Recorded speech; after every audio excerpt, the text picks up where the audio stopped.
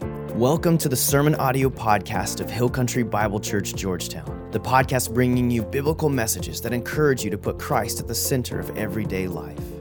We're here to help you engage in the local church and to invite you into a life that matters through Jesus. If you have any questions about your next step, visit us online at hillcountry.life. And now for today's message. Well, good morning. Isn't it awesome to hear how God can move and how God can work? It's so exciting. Well, I want to welcome everybody who's here this morning, everybody who's watching online as well. And last week, we started this new series called Margins. And if you missed it, let me catch you up real quick. Last week's message kind of sparked a lot of conversation. You see, I showed this picture up here, and I had a number of people come up to me and say, Brian, I really enjoyed the message, so I went home and I cleaned my closet. I'm like, I'm glad you cleaned it. That's not really what the message was about, but I'm so glad you've got a clean closet. Like, let's just have a little confession time here. How many of you have at least one closet in your house that looks a little like the messy one on the left? Would you raise your hand for everybody? Okay, good. How many of you would say, I like it that way? Just be proud. Okay, it's not a problem. How many of you would say, whoever's closet that is on the right, they need to go shopping? Like they've got too much space. Anybody? Okay. Well, in this series, fortunately, I really don't care what your closet looks like. I just don't want your life to look something like this. Like, I don't want your schedule or your finances to look like this, where there's no margin, there's no room for error, there's no space, there's no breathing room. And so we're talking about this concept of margin. And last week, we defined margin this way. We said margin is the space between our current pace and our limits. Margin is the space between our current pace, how fast we're going, how fast we're spending, and our limits. Because when it comes to our time and our money and our schedules, we all have limits. And when there's no space between the pace and the limits, there's stress, there's anxiety. And it's easy to blame a lot of different things, but at the end of the day, we were created for margin. And so today, we're going to talk specifically about your time and your schedule, because our tendency is to cram everything in and take nothing out, to do so much that we don't enjoy much of what it is we're doing. And here's how to know that you're in trouble in terms of your schedule. Okay, first of all, you say this a lot. I might be 10, 15 minutes late. Right? You say that a lot, you text that a lot, or I might need to leave a few minutes early. Or, honey, I'll be at your recital, but I might miss the first 7 or 8 kids. In fact, when exactly do you perform? Right? Because I want to show up, stand in the back, watch you perform, and then get on to whatever else is next. Right? And so when I get home, I can say, oh, honey, you were fantastic. But I didn't stick around for the other 42 kids whose names I don't know, whose songs I didn't like. Or maybe you find yourself driving a little too fast. Okay? And by the way, can I say that I'm the chief of sinners in this whole department? Like somebody this morning, good friends, called me out and said, I think I saw you whipping by me the other day. And yeah, you drive too fast or you eat in the car, right? And it's just go, go, go, go, go. You're at work and you're thinking, oh man, I really need to be at home with my family. And then you get home and you're like, I got work I got to get done. You try to sneak that in. You're just cramming things in. And your kids are going 100 different directions. Or you're single and you can't say no to anybody, right? Anything that anybody asks you to do, it's like, yes, yes. And then you think, oh, why did I commit to that? But you're too afraid to back out. And so your life is just jammed full of stuff. Now, I'm excited about today's message because we're going to talk about one thing, one big idea with one application that could literally, and I know this sounds like preacher talk, but it could literally change your life. And the reason it'll change your life is because it'll change your time. And I don't know if you know this or not, but your time is your life. As your time goes, so goes your life. As your schedule goes, so goes your life. Because your time is your life. And we're going to get this one big pearl of wisdom from none other than Moses. Today we're going to camp out in Psalm 90. And when you think of the Psalms, you typically think of who? David, right? Well, this is actually a psalm written by Moses. And Moses, he had 4 different phases to his life. Let me walk you through them real quick. For the first part of his life, Moses was raised in Pharaoh's household. And so he had everything going for him, like, the big screen TVs, fancy foods, parties, that was the kind of life he was living. I mean, he lived with Pharaoh. It was amazing. He had everything he needed. But then he kind of fell out of favor with Pharaoh and Pharaoh's family because he murdered this Egyptian guy and they threw him out. And so for the second part of Moses' life, he was a shepherd. And you talk about slow days, right? When you get up, you let the sheep out, you sit down, you watch the sun go across the sky, and you round them back up, put them in the pen, and the next day it's just the same thing, and the next day, and the next day. And try to imagine this, 40 years as a shepherd. And so he's thinking, I guess this is it, right? I'll watch the sheep die, eventually I'll die, and my kids, my grandkids will remember my name, but then nobody remembers Moses ever again. See, he had no idea we would be talking about him today. That's the second part of his life. Well, then, in the third part of his life, he finds himself back in Egypt saying, let my people go, right? With all these signs and wonders and a river of blood, pestilence and plagues. And if you read the story, he's thinking, what am I doing this for? Like, I'm not even a good speaker. And suddenly he finds himself in the midst of this controversy at the epicenter of one of the biggest events in world history. And he faces down Pharaoh and says, let my people go. And then finally, in the fourth part of his life, Moses becomes the leader of a nation. So they're marching out of Egypt. They're going into Canaan, the promised land. And if you know the story, the people are murmuring. The people are complaining. They're whining against Moses. They're whining against God. And finally, God can't take it anymore. And he says, I've had enough of this nonsense. So Moses, here's what you're going to do. For the rest of your life, you're going to lead these people around in a circle, okay, till they all die off, all these whiners, all these complainers. And that's what Moses does, year after year after year after year. And then finally, at the very end of his life, he is at the edge of the promised land. And he's there with all these people. He's got the whole nation with him. And God says, oh, you can't go in. And it's like, what? I'm Moses. What do you mean I can't go in? No, you can't go in. You get to go up on a mountain and look into the promised land, but you can't go in. So this guy, Moses, he's got some perspective on time, doesn't he? And in Psalm 90, he's going to give it to us. And I'm telling you, this should be the context for every decision we make as it relates to time. Let me just walk through these verses with you. He begins with this. He says, Lord, you have been our dwelling place throughout all generations. And he's talking here about the nation of Israel. Before the mountains were born, or you brought forth the whole world, from everlasting to everlasting, you are God. Moses says, God, you know that the arrows go in both directions. You are everlasting to everlasting. And somewhere between the bookends of everlasting and everlasting, there's me, Moses, and there's us, the nation of Israel. And then he makes this incredible statement. This is Psalm 90 and verse 3. You turn people back to dust, saying, return to dust, you mortals. That's a little offensive to us in our way of thinking, but it wasn't to Moses. It was his way of saying that God controls the beginning and the end, that God is in control and has input into all the days of our lives. You know, most of us believe that God has something to do with the length of our lives, right? And I can prove it to you. If you found out tomorrow that you had a terminal disease, would you pray? Like if you found out tomorrow that somebody you loved had a terminal disease, would you pray for them? Yeah, even if you haven't prayed in a long, long time, something inside of you would cause you to lift up your eyes and say, oh, God. I mean, even if that was your whole prayer, oh, God. There's something in us that believes somehow God has something to do with the number of our days. Well, he continues, 1,000 years in your sight are like a day that has just gone by, or like a watch in the night.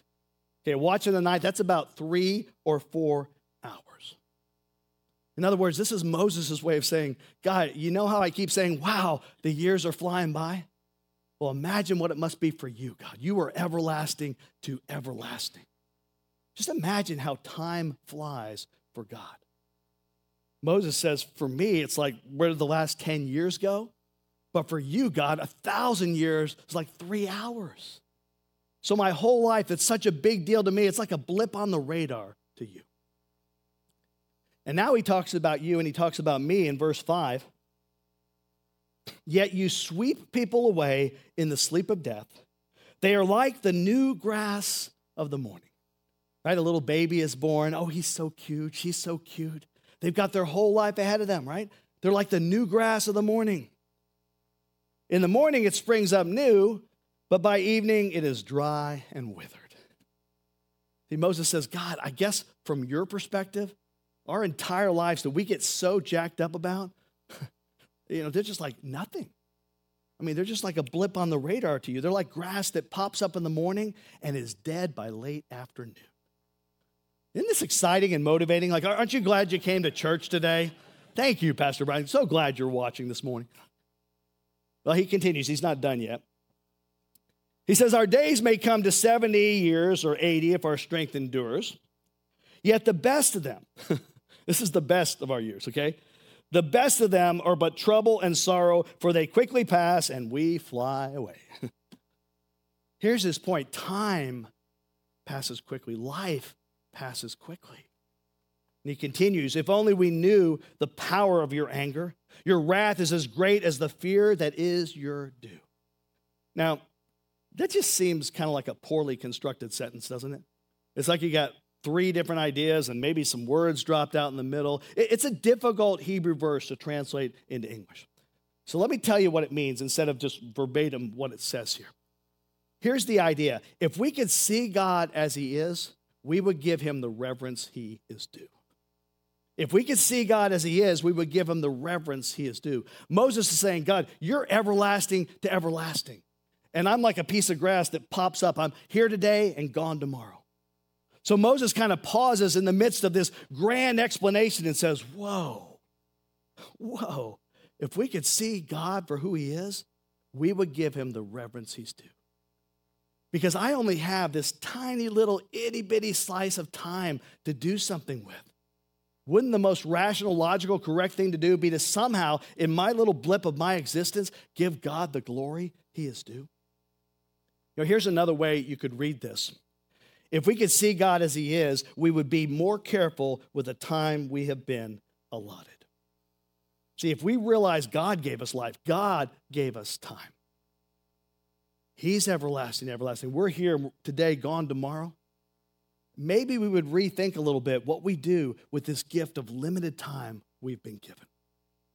Moses says it's good to pause every once in a while and contemplate the brevity of life.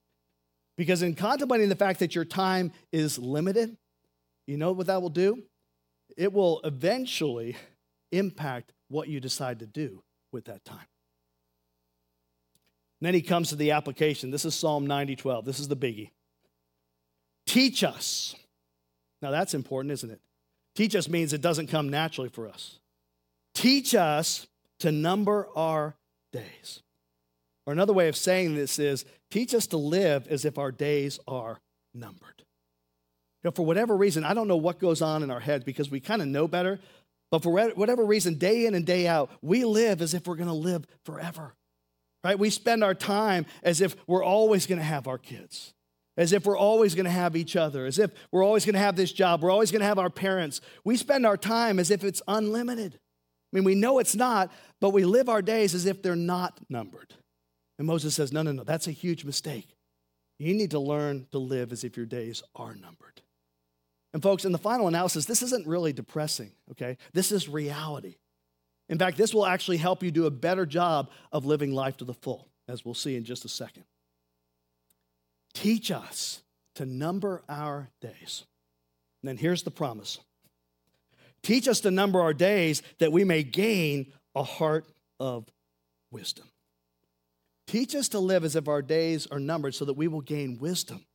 Wisdom about what to put into those days. Wisdom about what to take out of those days. Wisdom about what our priorities should be. When you begin to number your days, you will gain wisdom and you will gain perspective. And here's a summary of everything Moses just taught us. Remembering our time is limited provides us with wisdom to know how to spend our limited time. And the way I've kind of shrunk it down in my mind to remember this is this. My time is limited, so I need to limit how I spend my time. See, my time's limited, so I need to limit how I spend my time. And I think we understand this with money, right? With money, we really understand my money is limited, so I have to limit how I spend my money. But when it comes to time, we forget my time is limited. So I got to limit how I spend my time. Now, I'm about to do you a huge favor, okay? Here's what I'm going to do. I'm going to fast forward you to the end of your life. And instantaneously, immediately, in our time together, you are going to gain some wisdom this morning. There's a lady by the name of Bronnie Ware. She's a hospice nurse, an Australian nurse. And she has a specialty in her field. She spends time with people in the last 12 weeks of their lives. So she has spent many, many years ministering to people, caring for people within the last 12 weeks of their lives. And she stays with them to the very, very end. And what she began to do is she started in her time of ministry and just caring for these people. She asked the question, do you have any regrets? And if so, what are they? Well, over time, as you can imagine, a pattern emerged. So just to fast forward you to the end and give you some perspective you can't get any other way, I'm going to share with you the top 2 regrets that people have within the last 12 weeks of their lives. We'll start with the second one. All right, number 2 is this. I wish I hadn't worked so hard. I wish I hadn't worked so hard. Okay, probably not a big surprise. We've heard that before, right? And here's what she has to say about this. She says, this came from every male patient I nursed. Not 90%. Every male patient that I nursed. Listen up, guys. Every single man at the end said, I wish I'd not worked so hard. They missed their children's youth, and they missed their partner's companionship. She said women also spoke of this regret, but as most were from an older generation, many of the female patients had not been breadwinners. But all the men I nursed deeply regretted spending so much time, so much of their lives on the treadmill of a work existence. You know what this means? It means if we don't learn to number our days, we will misspend our time. We will misspend our life. And we will end up with regrets that could have been avoided. Could have been avoided. All right, here's the number 1 regret. You ready for this? I wish I had the courage to live a life true to myself, not the life others expected of me. Isn't that interesting? I wish I'd had the courage to live a life true to myself, not the life others expected of me. I mean, this was a staggering thing she bumped into. And here's what she has to say about the most common regret of all. When people realized that their life was almost over and looked back clearly on it, it was easy to see how many dreams had gone unfulfilled. Most people had not honored even half of their dreams and had to die knowing that it was due to the choices they had made or not made. Boy, this is so powerful. You know, health brings a freedom very few people realize until they don't have it anymore. So I just did you a favor. I fast forwarded you to the end. So now you have the wisdom that comes from living a life as if your days are numbered. But I know what your pushback may be right now. Some of you may be thinking, but if I don't do as much as I possibly can, I'll never make it. Well, make what? What is it? Well, I don't know, but I'll never make it. Do you know what these people she spent time with would say to you? You better make sure you've chosen the right it. Because you can spend your entire life trying to make it only to get to the end and realize that the it was the wrong it. So I made a list of some things that we could chase without even defining what the it may be. You ready for these? How about this one? If I don't do as much as I possibly can, I may fall behind, or my kids may fall behind. Well, I would say fall behind who? Fall behind what? You need to have an answer to that question if that's going to drive your schedule. Teach us to number our days that we may gain a heart of wisdom. Or how about this one? If I don't do as much as I possibly can, I won't be accepted. Accepted by who? If I don't do as much as I possibly can, I won't measure up. Right? Measure up to who? Measure up to what? What is driving you? Like, is it possible, if you're not careful, that you could get to that stage of life where your health begins to fail and you don't have any options, only to realize you spent your entire life chasing something you never even defined? People, it happens all the time. Now, if you're a Christian, a follower of Jesus, if you believe that there's a personal God and he has a personal plan for your life, then God has something he wants you to do. But if you're not careful, I'm telling you, you'll miss it. You'll miss it because other people will determine for you, here's what goes in, here's what comes out, here's what your priorities should be. But God has something for your family. God has something for your kids. God has something specifically for you if you're single because you have a little more time, a little more margin. But it's possible that could be being filled up and taken away by other people who say, here's what you ought to do with your life. Here's how you should live. God's going, no, back up. Live as if your days are numbered, because in doing so, you will automatically gain a heart of wisdom. Now, I want to help you further, so I've given you a little homework assignment, okay? I want you to think about this. Here's what I want you to do. Think through these two things. One, what do I need to subtract from my schedule? And two, what do I need to add to my schedule that is not there? Now, for some of you, under the subtract part, you're going to have to put a person's name there, or maybe you just scribble some initials, okay? Could be a person, could be a group of people, and they're kind of taking your time. They're stealing your life from you, and you know it. You know, if you're honest, deep down inside in your heart, you know that they're forcing stuff into your time, into your life, into your schedule, and they're stealing your time, which means they're stealing your life from you. And please hear me on this. They're not bad people, okay? They can be family, friends, coworkers, who knows? They're not bad people, but they're just taking away too much time, and you don't have anything to show for it. So I don't know. Maybe a couple, it may be friends, it may be a weekend thing. What is it for you?